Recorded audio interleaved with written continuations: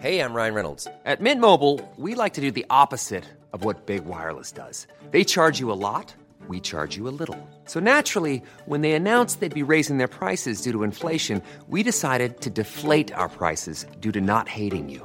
That's right. We're cutting the price of Mint Unlimited from $30 a month to just $15 a month. Give it a try at mintmobile.com/switch. $45 up front for 3 months plus taxes and fees. Promo rate for new customers for limited time. Unlimited more than 40 gigabytes per month. Slows full terms at mintmobile.com.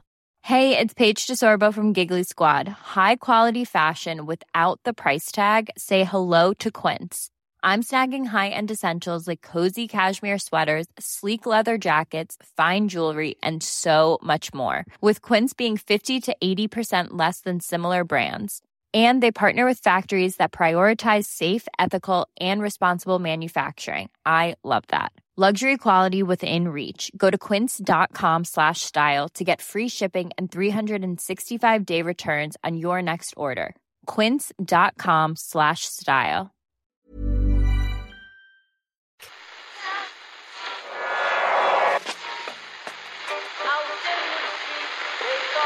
Whose phone is that? That's the second time it's gone off. They never go home, those boys.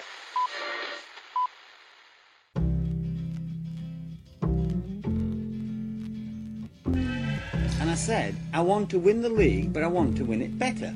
You can understand that, can't you? Yes. Good lad. So he's almost like having a second captain in the team. Second captain, first captain, whatever. Come in the internet. This is the Irish Times Second Captain's podcast on an emotional week for us all here. Hi Murph, hi Ken. Hello there, Mark, how are you? Just a day after Serbian star Ana Ivanovic and Man United midfielder Bastian Schweinsteiger tied the knot, Owen McDevitt will also become a married man. The two couples always planned it that way, right? Did it. Bride magazine had these rather harsh words for this Schweinsteiger-Ivanovic big day. Their wedding brought a little joy into their lives following all their recent career setbacks. So it's kind of an unnecessary dig there, I would have thought. Hopefully Irish Podcasting Weekly magazine will be a little kinder to McDevitt when they report on Owen's big day. Well, I should hope so. I mean, I think you can separate one from the other, surely. You know, success in a sporting field, that's fine, or failure. That's completely separate to success on a domestic personal front. We can only wish Owen and Rebecca that same little joy this week. Producer Mark Horgan in for Owen today. Now, as a proud dub, McDevitt only has two guests he bans from appearing on the podcast. One is 80s and 90s Meath Point robot Brian Stafford from Kilmaine and Wood. What he wouldn't do from now, Murph. I'm telling you, they were called the GA's biggest chokers in the Times today. I mean, I know it's tough for you to read that, Mark.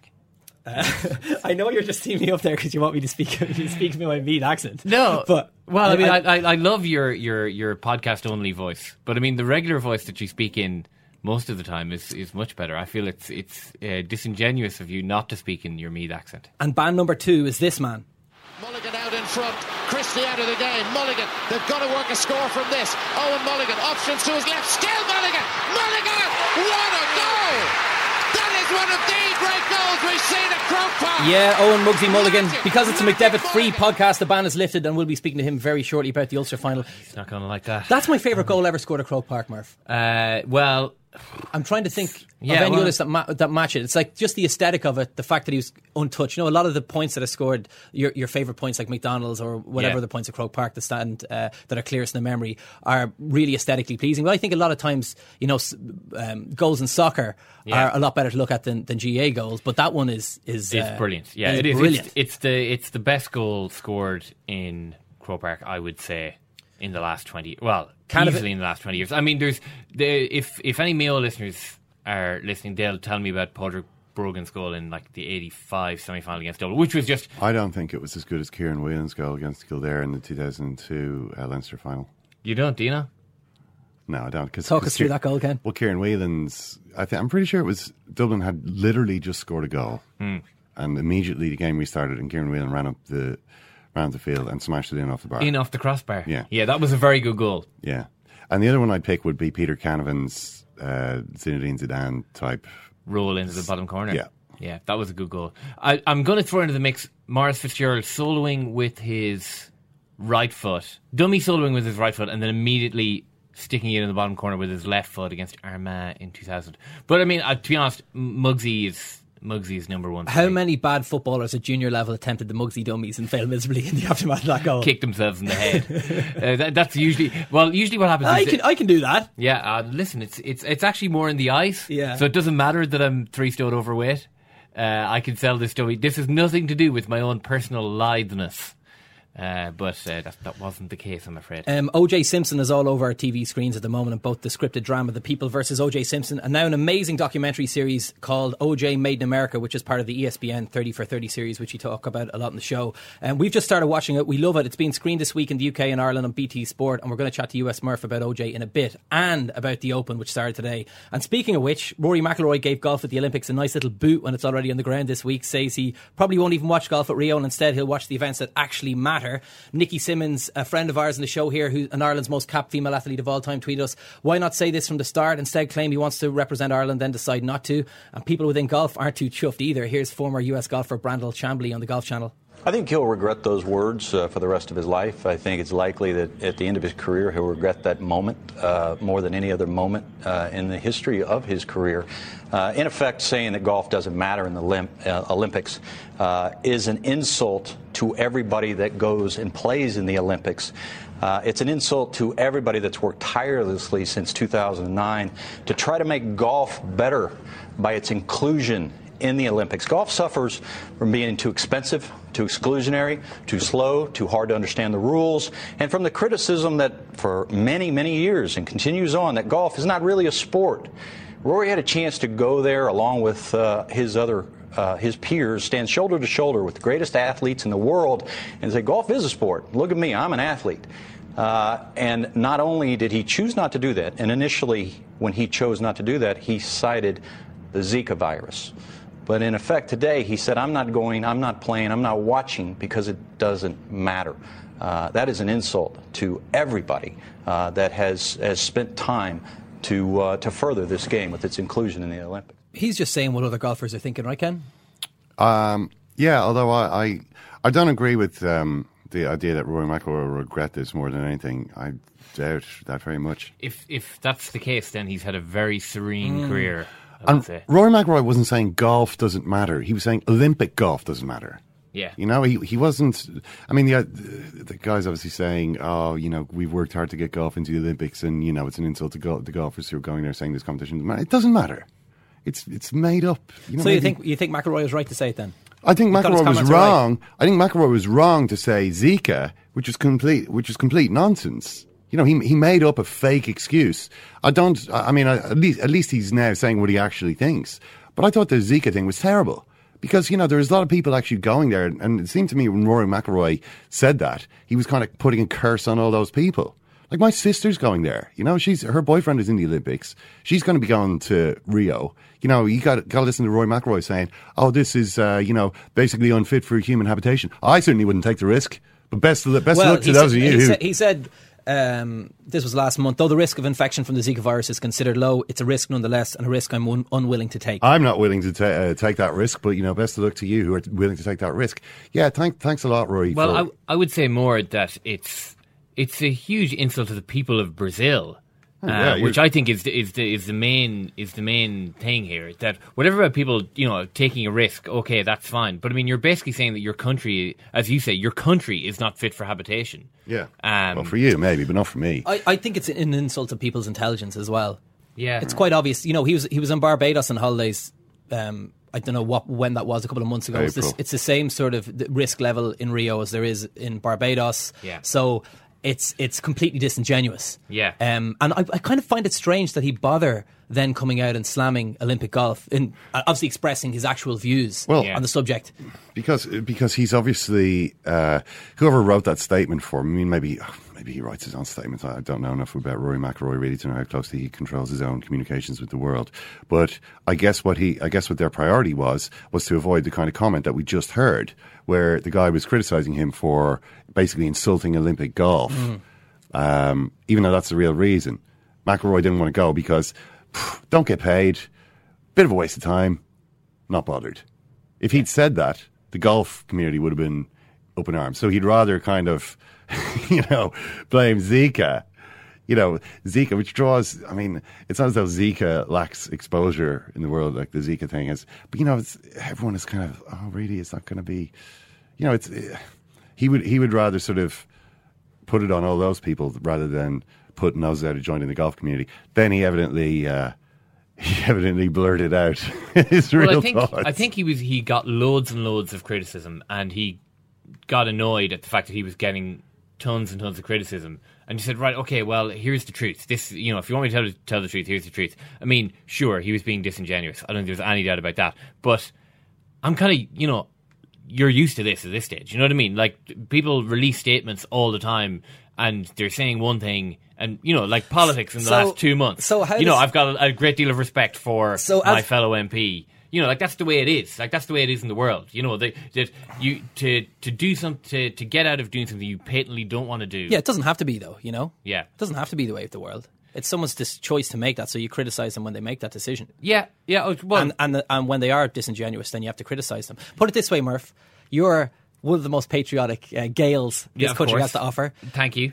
Second only to Shane Lowry. Yep. So now there's McIlroy's statement on this, and the fact that this is, obviously a get-out-of-jail-free card, Zika, for all these professional athletes. Yep. Then what does that say about Shane Lowry? Then Shane Lowry's at home. He's kind of put in a position where, obviously, people quite clearly think that the only reason the majority of golfers don't want to go is because of the Zika virus. Yeah. So surely that can't be true of, our great Gael Shane Lowry. Yeah, well, I mean, that's the thing. I mean, what this statement from Rory McIlroy has done is put the spotlight back on Shane Lowry, and what if Shane Lowry comes out and says, well, I'm sorry, the Zika virus is a live worry for me, I've just got married, then I suppose we have to take him on his word. You know what I mean? Now, I think that McIlroy got loads and loads of criticism because everyone thought that the Olympics has been a complete pain in his arse for the last 6 years, because first of all, he sees himself as a citizen of the world.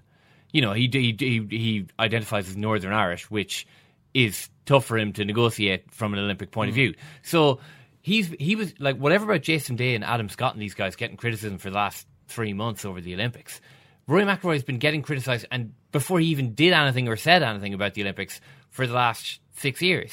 So, I mean, I think that it's always been a pain in the arse for Rory McIlroy, and it's easier for him to get annoyed at all of the Zika criticism, because it's not like I got to ride this out for a month or more. Where Shane Lowry's been publicly excited about the Olympics for quite a long time, and has been open and expressing that. Yeah, and I think that maybe if he's trying to make a decision and he sees all of these other golfers pulling out, and he hears as he said in an Irish Times column a couple of months ago, Zika's been talked about an awful lot on the tour, then all that filters into his decision and, his wife in conjunction with him.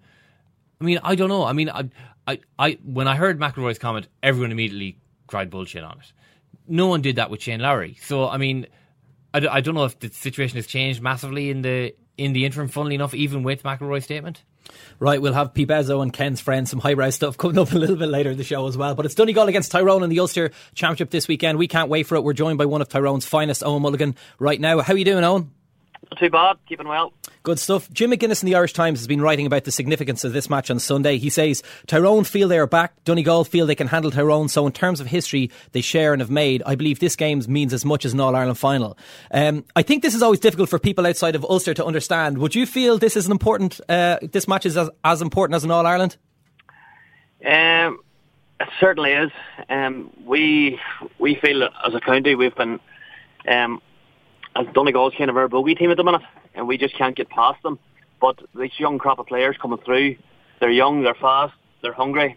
I think the game will be very tough, but as I said, it seemed to be our Achilles heel at the minute, and we just can't seem to beat them. But I think we have a team that'll put it up to them this time. In your career, have you felt that on a few occasions where an Ulster final is kind of more important in a certain year than winning the All-Ireland? It actually this game reminds me of, I think it was 2011, when the tables were turned. Tyrone were dominating Ulster and stuff, and Donegal were that team that was a wee bit hungrier. I'm not going to say history's going to repeat itself, but even last year there was a bit of ill feeling, a bit of sledging going on in the field, and really, really bad press. I don't think players will forget that.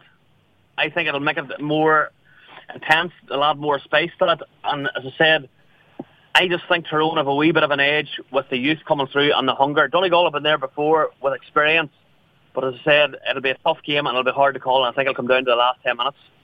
Yeah, I mean, interesting you mentioned that 2011 game, and the tables have almost completely turned in ways. Tyrone are in that underdog position now and are absolutely desperate for a win that would... It seems more than just a win when it's against Donegal and all that they've achieved, 6 Ulster finals in a row, the last Ulster team to win an All-Ireland final, that it's more than a game. It could actually see a changing of the guard in Ulster as well. I just think Tyrone need to win Ulster. I think they need to win a cup. They need to win a competition at senior level. You know, these group of players, you know, people talk about the Stephen Neils, the Peter Callums, they're still talking about that there because other teams that come through haven't broke through. But with these young players, it's a total new team. All right, Sean Cavan is still there.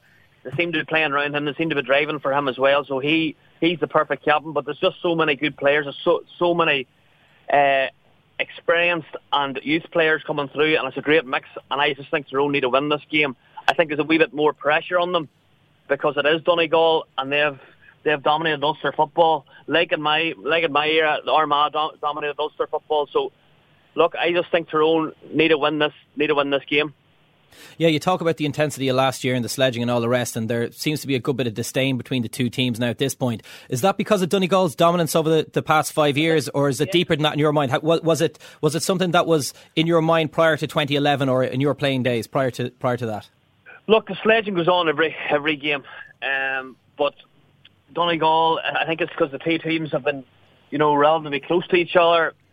It's always been fiery. League. Whenever I was playing, league encounters, championship encounters have been no different. So it adds a bit of space to it. Look, you don't want to be hearing sledging and what's going on in the field. I think the teams have utmost respect for each other and always have. But as I said, it's a win at all costs game at the minute. You've seen with the O'Shea incident, that's get bad press too. So look, as long as the game flows and the referee's good, we should be in for a treat on Sunday. Are you surprised at how Tyrone have been, at how good Tyrone have been this year? I was at a right few of the league games, and I was wondering, you know, when are they going to click? They finally did in the championship. They blew away Derry and they blew away Cavan in the second game. I still don't think they've been tested. I still think their defence could merit a wee bit more, but the way they play are very hard to break down. Collie Kavanagh and Justin McMahon playing two sweepers are exceptional. So look, they're very hard to break down, and I'm excited to watch them. I like going to watch them. They've so much talent up front as well, so hopefully they can click in the day. But as I say, Donegal will give them a great test. They're playing your kind of stuff. Yeah, look, I like watching the forward. I like watching Rory O'Neill and Matty Donnelly especially. I think Matty Donnelly's an exceptional player. He's grew in had the privilege to play with him his first couple of years in, but he's grew into that role, and so has Sludden as well. He's been exceptional, and if them three boys can get on the ball, they make their own tick. Mickey has taken plenty of criticism over the last couple of years. You know, as you said, they've had so much underage success, so many great underage players coming through, that people maybe have been getting a little impatient with Mickey Hart. But if he wins this on Sunday, it would have to go down as one of his greatest ever managerial achievements, would it? Yeah, without doubt. Look, every manager, like Mickey Hart's set the bar that high for himself. He's come up through underage. He's won all underage. Won 3 All-Irelands. Like, his records speak so high. So to build a new team, to build new players, that conveyor belt that everybody talks about Tyrone, I don't think it has been there over the past few years. I don't think the players that was on the squad, the last few players, have bought in to what his philosophy was, and this team has. So look, he's as much to blame as them getting into the final, and he'll be pushing every step of the way to get to win this match. How much do you personally miss weekends like this, Owen? Look, you don't miss the McKenna Cup, or you don't miss the league games in a frosty morning or a frosty evening. But look, these are the ones you miss. These are the ones, the Ulster finals against Donegal, the big days in Croke Park. Like, you know, you still talk about the lads in 2003, 2005, and 2008. You still keep in contact with them, and you know they're buzzing for the whole county. It's given the whole county a bit of a lift. The supporters, there's flags out now around Tyrone, and that's what you want. You miss these days, and I think the supporters miss these days as well. I think I know your answer to this, but how are you going to call it this weekend? Look, I think Tyrone's going to win this. The last 10 minutes is going to be key. I just think they're, and it's hard to say, are they hungrier than Donegal? You just don't know. But I just think they're fast, they're pacey, and they're young. And I think it's a young man's game at the minute. I just think there's a wee bit too many legs in Donegal. Okay, Owen, enjoy the match. Thanks a million for talking to us. No problem. Thanks very much.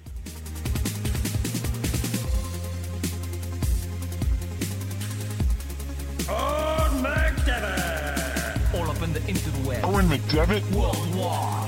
The Murph and Mackey for Most Welcome Irishman of the Year goes to Owen McDevitt. Owen McDevitt. From Ireland's Second Captain Show. All up into the web. Owen McDevitt. Worldwide. Second captains. Those guys are like family to me, man. Owen McDevitt. This is Locke. The coolest song I ever heard in my whole life. Owen McDevitt. All of you said I wouldn't make it. Stop talking about Tom Finney. They said I was a loser. This guy is a bit of a turkey. All right. They said I was a fucking socko. But look at me now. All up into the web. Owen McDevitt. Worldwide. The new World Federated Championship. Owen McDevitt. Owen McDevitt. To say, for example, the Barcelona team you worked at, is it fair to say anybody could have managed those guys? No, of course not. So, Murph, I was reading an article Keith Duggan wrote about Owen Mulligan there a few years ago. Yeah. Here's one of his opening paragraphs. If you exclude the failing 4 driving tests in 1 week saga, the night in the sex club in Frisco, the sneaky after-training pints, dodging Mickey Hart, revering Mickey Hart, mooning Mickey Hart, a full decade as one of the least predictable ball players of the game, a business going bust in the recession, the sledging with Dubs and Kerry men, hateful days with the Celebrity Fat Club, japes and practical jokes and book egetry, too many laughs to remember, and also those tears he spilled just last August in Croke Park when he watched Tyrone in the stands and understood that it really was over for him. If you leave stuff like that out, then the football life of Owen Mulligan has been fairly uneventful. Do you know what stood out for me there? Yeah. Mooning Mickey Hart. Yeah. Mooning Mickey Hart. Well, I'm going to say, I don't know the exact circumstances behind this, but I'm going to say that there may have been a mooning and Mickey Hart may have been in the vicinity of the mooning. But I don't think it was like a 1-to-1, walk into a 12 by 12 room, moon Mickey Hart, and then walk out again. I think that maybe... I suppose we can't comment on the moon until we know the full context of the moon. Of the moon, exactly. Yeah. Exactly. You know that about moons, Mark. Right, before we move on, it's time to get to this. I've got a call here that says, you're the most boring, predictable, condescending interviewer around. Go back to lecturing. You have the charisma of a sick bag. Oh, God. That's just it. I just mentioned, not you, no me. Okay, ain't nobody f***ing with my clique. We don't normally broadcast all the stuff that comes from scum around the country. Ain't nobody fresher than my mud. Click, click, click, click, click. Yeah, last time I was presenting the show, we introduced a new slot entitled Ken's Friends, 2 Zs. This was on the back of a flood of emails from concerned listeners complaining about the many instances on the show when Ken asks Murph and Owen a question and the lads can't give him an answer. Short example here from earlier this year. Can't say he's recovered from the injury. It's amazing. Even injuries he's like Nicolas Cage in what you call it. What was that movie with John Malkovich? Con Air. Con Air, yeah. So essentially... God, I thought there was more to that clip, but there wasn't. Okay, fair enough. Essentially, these listeners believe themselves to be better friends to Ken than his presenter friends and colleagues of over 10 years, and they want to prove it. People have been contacting the show in their droves. Yes, there's one Murph. About 10. Okay. Begging to be involved and to challenge Murph and Owen on the questions Ken puts to them. And Owen wants nothing to do with this incredible slot, but I'm noticing this worrying trend more and more, actually. This happened on the eve of the Euros. It's like, what Victor Hugo said about the Battle of Waterloo. Who won the Battle of Waterloo? What? Is this what he said? Yeah, who did Victor Hugo say won the Battle of Waterloo? Murph. Well, what's his name? The guy with one arm. What? Well, of course, England won. The guy with one arm? Yeah, England won the Battle of Waterloo. The one-armed man from The Fugitive? Yeah, no, it's not the one-armed man. He only had one eye. Nelson. Oh my that's God. the lad. Yeah, Nelson, yeah. No, Nelson was dead 10 years by that stage. So Great Britain won the Battle of Waterloo, is that what we're saying? Wellington owned. You're stifling Ken. You're stifling Ken. Look what he's trying to bring to the show. I'm sorry, Ken. Cambron was the answer, obviously. Well, of course it was Cambron. We found that later. Every single listener was screaming had their headphones in, screaming Cambron. You idiots! Right, because I'm on there today, it's time to introduce another challenger to the podcast. Today's scumbag is Owen McCall from Belfast. Hello, Owen. Hi, you alright? Very good, thank you. Owen has also sent in audio beds, P. Bezos, as well as Ken Friends. I heard you spotted Ken at the Euros. Is this true? Yeah. Ken, do you remember near Montmartre? Moulin Rouge? Oh, yeah. Boulevard de Clichy, yeah. Yeah, I was on top of the toilet. I could see it. Great time. On top of the toilet? Like a portaloo? Yeah, the portaloo that half of us were climbed up on top of. Not the one beside the fella in the tree. Not only is Owen from Belfast sending in many requests for merchandise and to come on the show, he's also hiding on top of toilets. Yeah, that's good. to try and capture. I think we should say that after we could consider this the full stop on now. Now that you've been on the show, we could all call a halt to this worrying trend of behaviour. Are there any podcast listening friends you want to say hello to Owen? Connor's out in Benicassim. All the best to him. All the best to Connor, indeed. Yep. Hello, Connor. The rules are simple. Ken will tell a number of stories from inside and outside the world of sport. You must interject to give the correct answers. Owen, if you get more answers correct than Murph, you win a second captain's mug. Murph, if you get more answers correct than Owen, the precious stock stays with us. Okay, cool. And I remain a close friend of Ken Early's. Owen, are you ready? Yeah. Let's delve inside Ken's brain. So it looks like the English football team has decided to go English, with Jurgen Klinsmann being beaten to the top job by Big Sam Allardyce. For the first time in his life, Big Sam benefits by not being called by which Latin-sounding surname? Allardyce. Allardyce.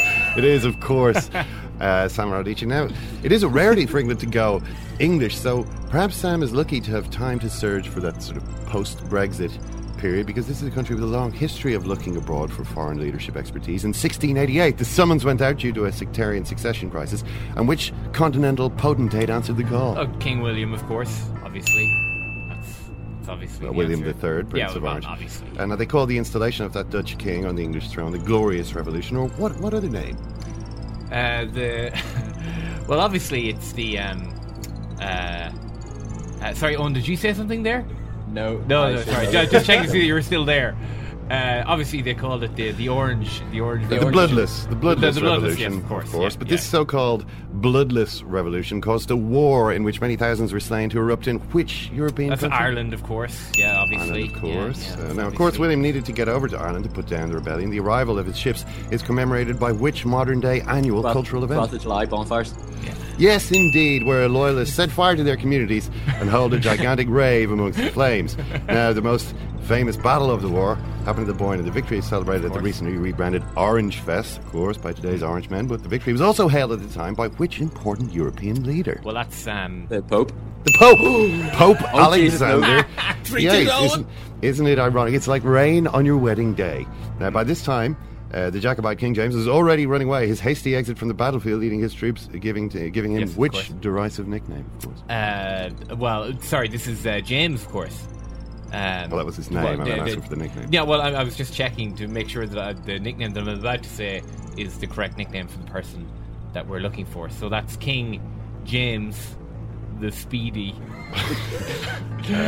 Oh no, wait, he wasn't a Viking. Hardly. Seamus on Coca, or James the Shit.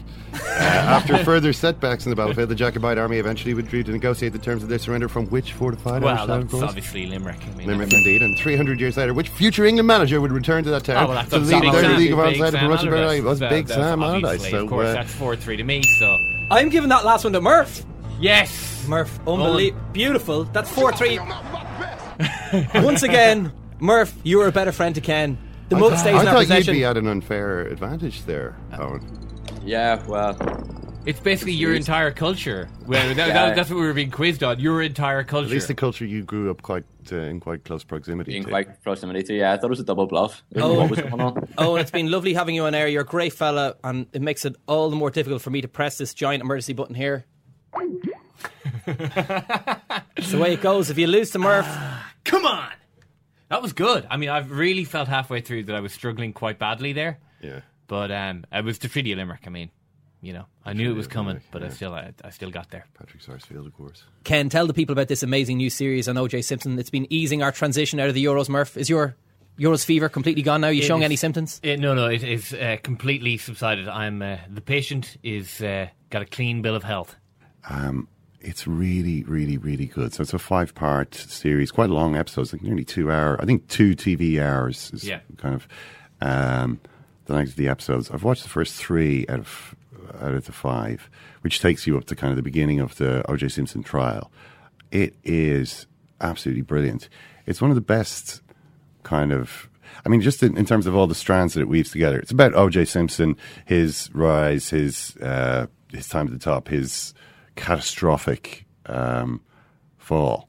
And it kind of weaves together the strands of O.J.'s life, his exceptional sporting career, but with the, brings in so many elements of kind of American life and what the city of Los Angeles was like at that time. I mean, there's just some amazing stuff in there. I mean, you've got, there's a counterpoint between O.J., this brilliant sort of athlete who's celebrated by white America and, this kind of gilded existence that he has. And then the kind of wider social context of the city, the unbelievable brutality of the police. I mean, you watch this and you're thinking, how was it that apartheid South Africa ended up getting such a bad reputation when this is exactly the same, except that it's not sort of formally written into the law. In fact, you could almost say that it's worse because it's more hypocritical. The law says one thing, the Constitution says one thing, all men are created equal, or maybe that's the Declaration of Independence. And yet the reality is apartheid, and so it kind of then traces the, everything that happens to me. I don't want to say too much of it. I've just got to say this is brilliant. I mean, gripped me in a way that I didn't really expect, because I remember the OJ thing happening at the time. I remember I was about 15. It was during the World Cup, the 94 World Cup, that this thing with the Bronco happened. And that was like the first time I'd ever heard of OJ Simpson. It was only later I realized, oh, that's Nordberg from The Naked Gun. Yeah. That was how I knew this guy. I just thought he was an actor, whatever. And I was like, what is going on with this? Why is this such a big deal? I had no real grasp of why everyone was following this white car driving. It appeared to be driving quite slowly. And then the trial that happened. And the trial was obviously interesting because it was so kind of grisly, and obviously became more interesting as it went on. You realize, how could he possibly get away with this? But this sort of explains why that became such a sensational event. And the significance that it had, and it really is a fantastic piece of work. Yeah, you can watch it on BT Sport now. It's been shown on ESPN in the States, and we're going to talk about it right now with Brian Murphy on US Sports. Yes, we have to say it. Remember, this is just a football game, no matter who wins or loses. I am deeply sorry for my irresponsible and selfish behavior. You're being extremely truculent. Whatever truculent means, if that's good, I'm there. Strike 3 called, and the Giants have won the World Series in Detroit. He's out on his feet. Frank Cappuccino's going to let him keep it. Get it! On! Touchdown! Touchdown, 49! 5 seconds left in the game. Do you believe in miracles? Yes! Brian, how are you doing this week? Things are good. Stateside, calming down a little bit after Kevin Durant arrived in town. Although the Warriors refused to go away from the national news, one of our guys, Draymond Green, got arrested over the weekend for simple assault. So that was a little alarming for all the Warrior, shall we say, us Warrior, what's the word? Pollyannas who believe that, they're the greatest guys in the history of the world. Well, not so much when Draymond got arrested. But other than that, it's a super quiet week stateside. Baseball takes the week off. We had our Major League Baseball All-Star game. And then other than that, we do nothing. We'll watch a little golf over there in the UK, and then we'll wish Owen well with his big nuptials Friday. Hopefully, one of you will get really drunk and do something that gets videoed, and I'll see it virally. Hopefully, that'll happen. Money's definitely on Murph, but that's a perfect time to talk about a major figure in the history of US sports, Brian, who's been thrown back into the public consciousness recently because of a couple of really well put together TV series that we've mentioned on the show already. He's a San Franciscan like you, went to USC like you. How much were you aware of O.J. Simpson as a kid growing up?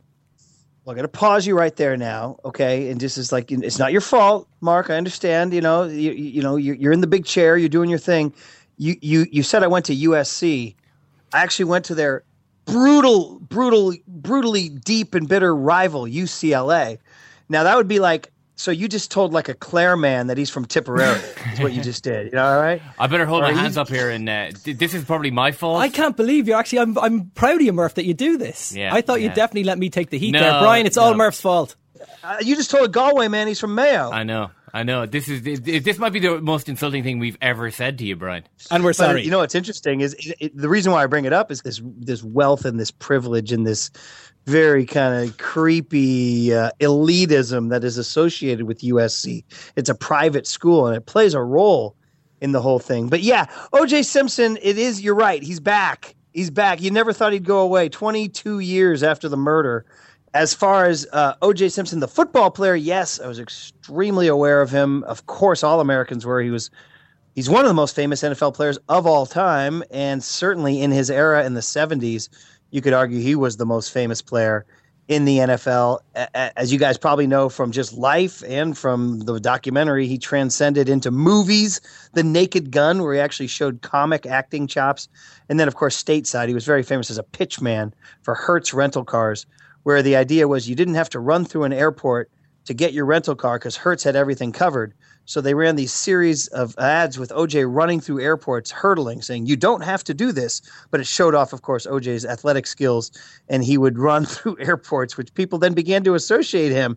He went from one of the best football players of all time to this great pitchman. He was handsome, he was charismatic, he was wealthy, and he was OJ, as the documentary says. I think there's a telling part where one of his friends says something about, hey, man, why are you hanging out with so many cop friends? We're black. And he said, I'm not black. He said, I'm OJ. And that's a true story. He really did create this persona that became, obviously, choose your word, psychopathic or megalomaniac or whatever word you want, narcissism to the criminal degree. So, yeah, really recommend the piece if people haven't seen it. Yeah, one thing that you just touched on there was that his time at USC was absolutely vital in, as you say, the privileged nature of USC was such that he might have been the first black kid that his fellow students would have ever met. And that had played such a massive role in him deciding, right, I'm not going to be a black athlete, I'm going to be OJ. That he was going to basically try and become the sports star that white America could embrace.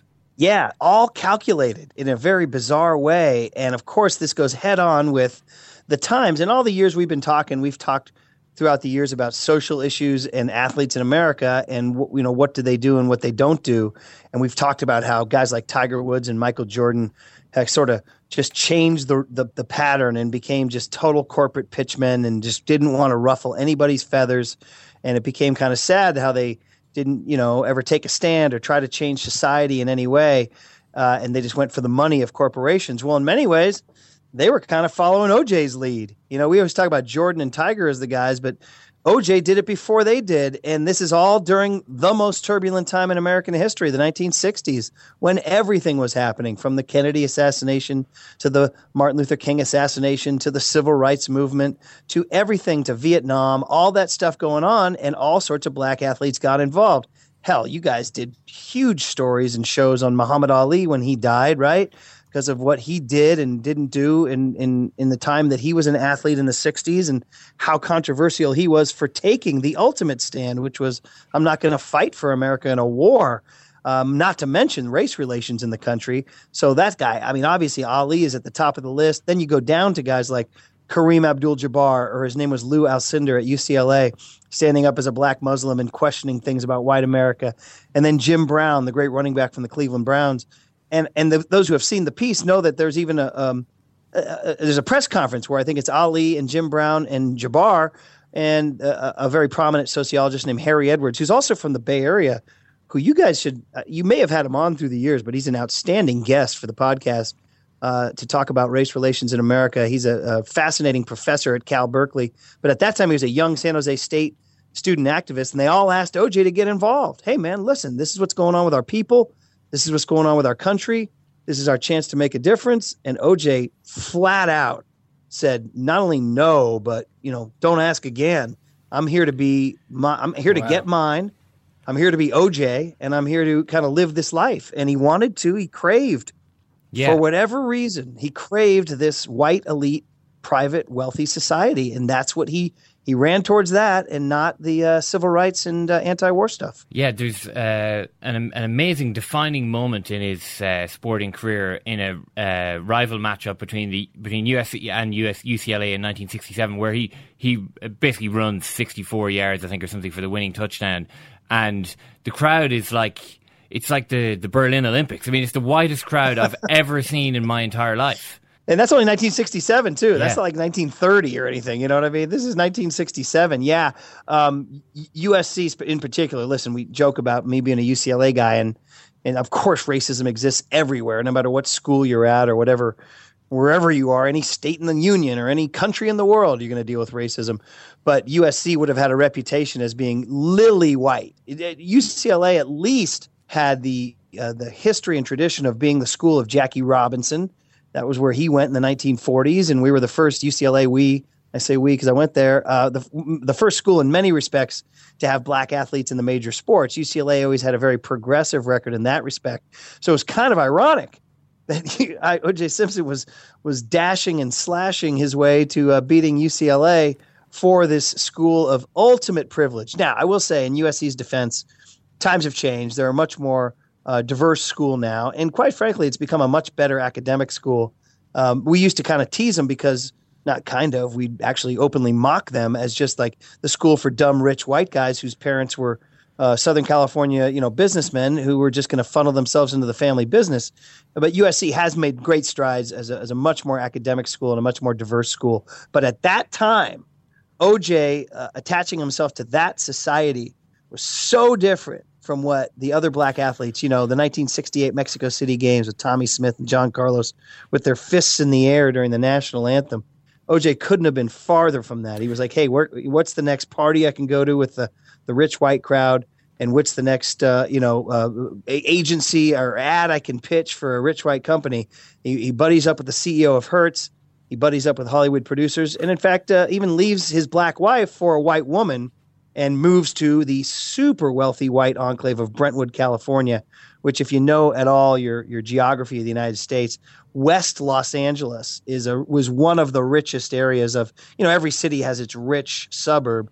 West Los Angeles would be it, but not necessarily Beverly Hills, but Pacific Palisades, Brentwood, that whole area, Malibu, that became OJ's lair. And that, of course, is where all the murders took place too.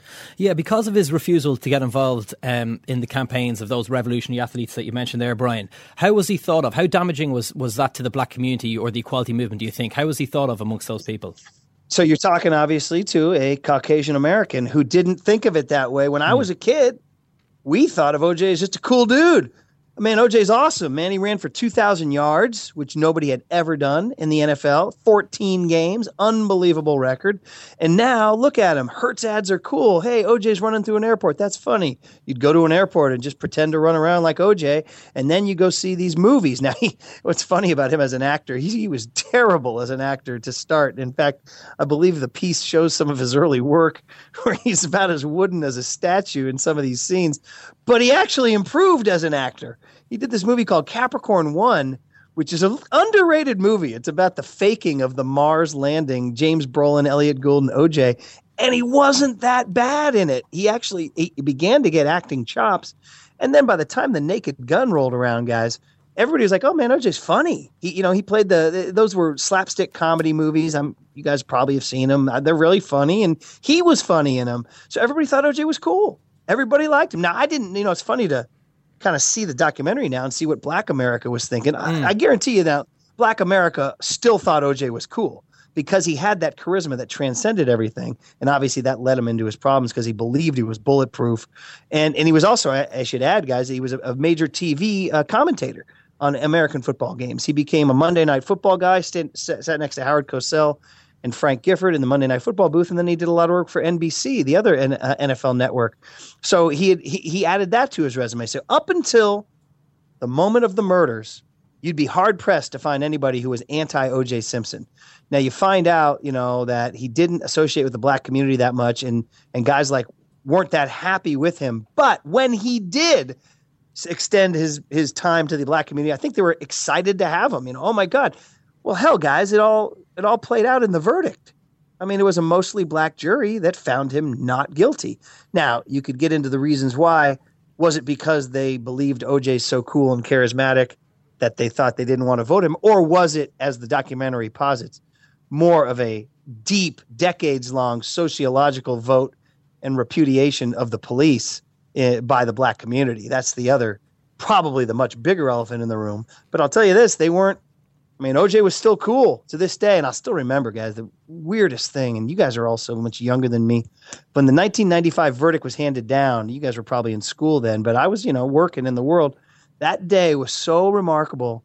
It was an incredible divide, and I don't think white America knew it until that day, the divide between who was rooting for OJ and who wasn't. I would say that you have to look at the poll numbers, but 80% of white America thought OJ was guilty for sure. We find out later that black America believed he was innocent because of their distrust of the police. And when the verdict said not guilty, it was stunning what happened across the country. Black classrooms and black schools and black communities burst into cheers. They couldn't believe there was video footage of these cheers and hugs and tears and celebrations like they had just won some sort of major sporting event. And white America was dumbfounded by that. And of course, that just yet another divide in this country. It's playing out to this day. I mean, literally to this day. What's going on here? Carmelo Anthony wrote a piece in The Guardian yesterday, actually, Brian, about the Elton Sterling, Philando Castile shootings. And we've seen LeBron wearing the I Can't Breathe t-shirt, Derrick Rose with the hands up, don't shoot, and a host of other athletes. I'm interested, I know we've discussed this before, but I'm interested how prevalent you think the Woods-Simpson kind of attitude now is amongst black athletes. Well, you're right. That LeBron has done that, and Derrick Rose. You're right. It's different now, though. It's it seems like they are making statements, but it's almost like everything's diluted now. There's so much media everywhere that even when LeBron wears that shirt or Derrick Rose wears that shirt, they're still balancing that with their pitching. I mean, LeBron is a major pitch man for Samsung phones and for Kia cars and. Nike, obviously. So these guys are making their statements, but it doesn't seem to define them. They're not paying the ultimate price like Muhammad Ali did, which was to sacrifice his entire career and be thrown in jail at the height of his heavyweight champ powers. So, I mean, I'm not criticizing what they do as saying it's hollow. It's great that they're trying to raise awareness in this world and open people's eyes, but it's more of almost I don't want to say a passing thing, but it's sort of more of it doesn't make as big of a splash. It doesn't seem to affect their pitchman status, their corporation status, and they're not willing to sort of boycott anything or make any kind of statements. I mean, the Olympics are coming up. Nobody here is willing to say, hey, in my country, until the police stop shooting black men, I'm not going to wear USA on my jersey. We're not at that state yet. It just seems like whatever social statements are made by black athletes now they're heard, but they don't resonate like they used to. So it's going to take something more dramatic. I mean, obviously we had the whole Missouri Black Lives Matter thing back in the fall, and some college athletes got a little involved in that.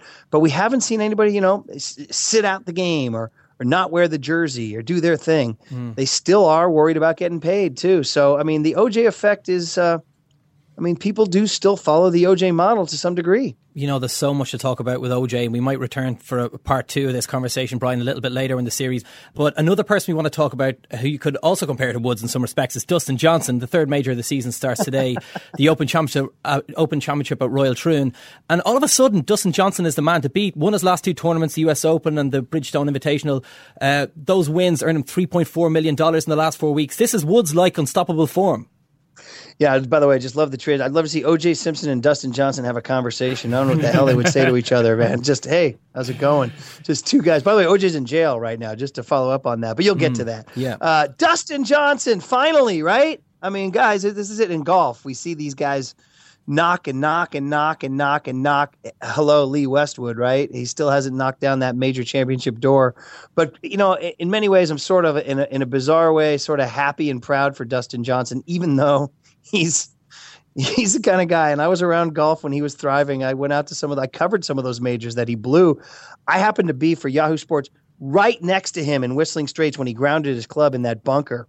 And so I was actually right on the scene when that whole thing went down. Wow. And I was always amazed and blown away at his utter, what's the word? I was going to say indifference, or his utter sort of ignorance of his situation. He was just like, oh, really?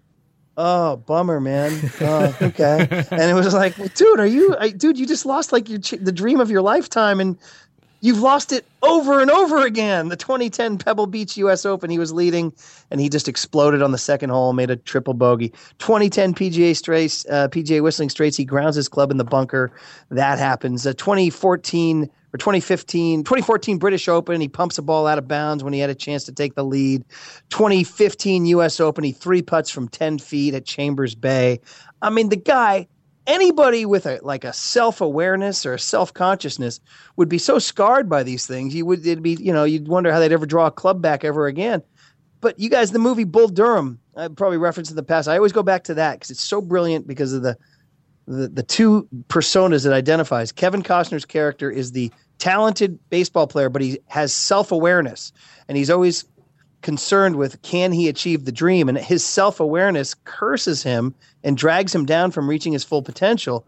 And then the other character, played by Tim Robbins, he has no awareness whatsoever of himself. Well, I've always said Dustin Johnson is Nuke LaLoosh. He is. He's had all this terrible stuff happen to him. He was suspended for reportedly a drug bust, right? So he's got a drug bust on his record, all these major failures. What does he do? He turns up and wins the U.S. Open in dominating fashion in Oakmont after he's told in the middle of his round that he may have a penalty that might cost him the tournament. Again, that's another case of him just going, oh, huh? Really? Oh, okay. Here, give me my driver. Boom, 360 down the middle, center cut. He's so physically talented. I honestly think he's the most physically talented player I've seen, maybe other than Tiger, and maybe even including Tiger. And I mean by that power, accuracy, touch around the greens. His hands and his hand-eye and his power are so incredible. No player can match his physical talents. And now he's finally just put it enough together and knocked on the door enough times that he's now the man as they go to Royal Troon. I wouldn't be surprised one iota to see him win, other than it's hard to win every tournament you enter, and he's won the last two big ones. But man, oh man, he's the champion of no self-awareness. So is your money on Murph to make the fool out of himself at the wedding? I hope so. I'm looking for somebody. Brian, you know viral. Brian, you know that I would never do such a thing. You've seen I'm quite an understated presence on an evening's drinking. You know this, Brian. We're looking forward to getting the Skype link up for the after dinner speeches, Brian. Do you think if I popped in via Skype during the ceremony, would we get a tear out of Owen if US Murph popped up on Skype? The floodgates would open. He's a reserved man, but I know that he wouldn't be able to handle that. Well, we'll see what we can cook up, boys. Have a good time, and I want you dancing. I want you guys to be the last guys on the dance floor, all right? Thanks a million for talking to us, Brian. All right, Mark and Murph, take care.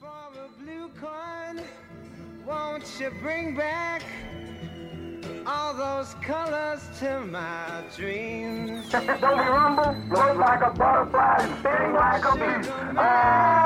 Don't give a damn about the money, being shot, take the title, take it all, and go to jail tomorrow. This Trump's got everybody scared.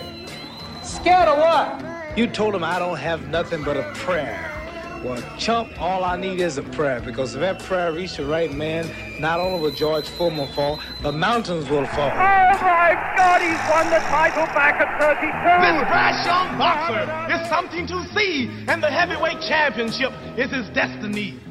You saw him on television, there was no one more beautiful. You saw him walking down the street, he was a beautiful thing to see. He moved around the ring, he had style and class, he was tall and good looking. Everything you'd want from a boxer, wrestler, football player.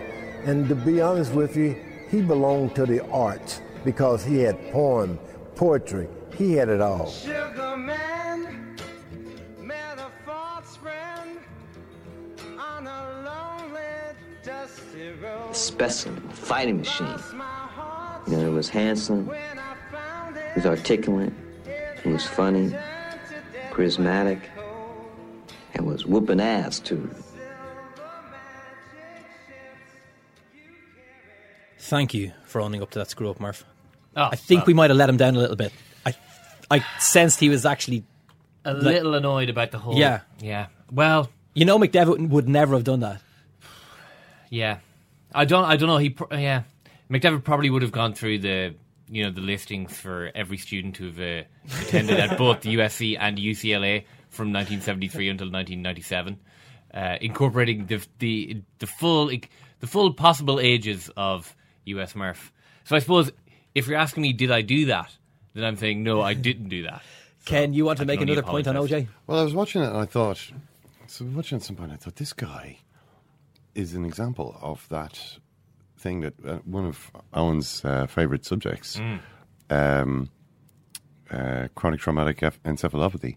Encephalopathy? Have I said chronic traumatic encephalopathy? You've said nearly all of those words, yes. Is that actually what CTE stands for? Yeah, that's what it's called, yeah. The brain damage that American footballers tend to get, the concussion syndrome. I thought this is like a classic case of it. O.J. Simpson is a classic case of that. You hear a lot of the symptoms of it, kind of including this extremely kind of mercurial state of mind. In terms of the moods changing in an instant, kind of aggression, impulsivity, and all these sorts of things, which he seems to display. And this is a guy who had been 11 seasons in the NFL. As a guy who, it's incredible actually when you look at they're talking about his career. I mean, in college, it's the entire game plan of the team is give him the ball and he runs. Yeah, I think that's the thing for a lot of people this side of the world who recognise OJ just from movies and just from the subsequent appearances in court and in news and stuff like that. I never knew in any way, shape or form how good an athlete he was. He was just incredible. And the fact that every single play was just fed to him directly, he was either going to, if he was tackled, fine, but there was going to be different periods in the game where he wasn't, and they were definitely going to score touchdowns. So he was like one of these players that he was incredibly explosive. He was able to plough through people as well as had this incredible sidestep. He was able to run sideways, jump over bodies, had obviously incredible pace, but he was somebody that was just time after time after time. He was like a bash-up merchant. He was almost like given like a first centre might be in rugby. He was constantly fed the ball. Yeah, and I think they're working at the moment on a CTE test that you can do while a person is alive, because at the moment you just have to see their brain after they're all dead. You can see is it's a post-mortem diagnosis. So I mean, well, it turned out that so I basically looked it up to see if this was a thing, and it turned out that Bennett Omalu, who's the doctor who's the movie Concussion is based on this guy, and he has said, "I'm willing to bet my medical license on it that O.J. Simpson does have CTE. Exposed to thousands of blunt force traumas of his brain during his career." He said, where is it? Yeah, another indicator, as Dr. O'Malley says, is the size of Simpson's head. Apparently he has a big, huge head, quote unquote. That's according to Dave Honowski, who was the equipment manager for the Buffalo Bills. Had to wear a custom-made size 8 1/4 helmet, as the manufacturers didn't go above 7 3/4. So O'Malley says, if you have a bigger head, that means your head is heavier. It means the momentum of impacts are bigger. It's basic physics. So it's kind of a, I don't know. I don't know what more you can say about that. I mean, clearly it's just an idea, but it seemed as though that may have also had, the way that he became may have had something to do with his football career, not just in terms of the celebrity and the kind of delusional reality that you live in, or that this documentary shows O.J. Simpson's kind of, as we were just talking with Brian there, his kind of, it's a fake world that he's living in. It's kind of a dream world. And that obviously can have distorting effects on the personality, but there may actually have been a physical basis for it as well. Right, before we go, it's been a long time since we got one of these. That's right, you're a real Irishman. You get the potato I left in your dressing room there? I got the potatoes and the poutine. Huh? And the poutine. Oh, yeah, there you are. Born and bred, in County Meath, a little place called Navan. So it seems like such a very long time since we've had a Pierce Brosnan immigrant shout out. And so much has changed in our world since then. Our nearest neighbour has turned her back on the wider world, choosing to leave the EU. And the spirit of global community, which Pearce has made the cornerstone of his own personal philosophy. We will continue to honour Pearce's swashbuckling global appeal, however, and we have a message here from Eamon Power in India, which demonstrates the unifying effect that Mr. Brosnan, second captains in sport, in this case kabaddi, can have in the world. Over to you, Eamon. Dear all, following your continued expansion across all media formats, as a long-time listener, I remain always keen to spread the word of second captains to all corners far and wide. I'm in India for the past 11 months and aware of your dedicated following of the sport. When the opportunity to don my much faded, highly stained and slightly shrunk SC t-shirt at the Star Sports Pro Kabaddi League Season 4 matchup between the Bangalore Bulls and the Telugu Titans arose, I just couldn't pass it up. Please find the evidence attached. Disappointingly, as I'm sure you're aware, the Bulls went down badly following a highly successful initial raid from the Titans. A good, if confusing, time was still had by all. Did you hold this for me? You know my love of kabaddi. No, I know, it is quite strange. This literally arrived this week. Eamon may well have known that your arrival was imminent in the presenter's seat. I mean, you probably didn't even see that raid, did you? No, I didn't see that raid. I didn't see the highly successful initial raid from the Telugu Titans. Thank you, anyway, Eamon. Your photographs of you helpfully pointing at a cardboard cutout of a kabaddi player will adorn the walls of the second captain's offices in perpetuity. Eamon. Thank you, Eamon. By the way, contact us and tell us where you're listening to the show around the world and we'll give you a mention. You don't always need the big kabaddi style spiel, but thank you nonetheless, Eamon. Do we have time to welcome our last guest to the show, Murph? Oh, yeah, I think so. Brian Stafford's on the line. Is he really? No, we don't. We actually don't. No. We're out of time. Next time, Brian. Tweet us at Second Captains. No football show today. We'll be back with a fresh one on Monday. Thanks, Murph. Thank you, Mark. Thank you, Ken. Thanks, Ken. Thank you, Mark. Thank you, Ken. And thank you all for listening.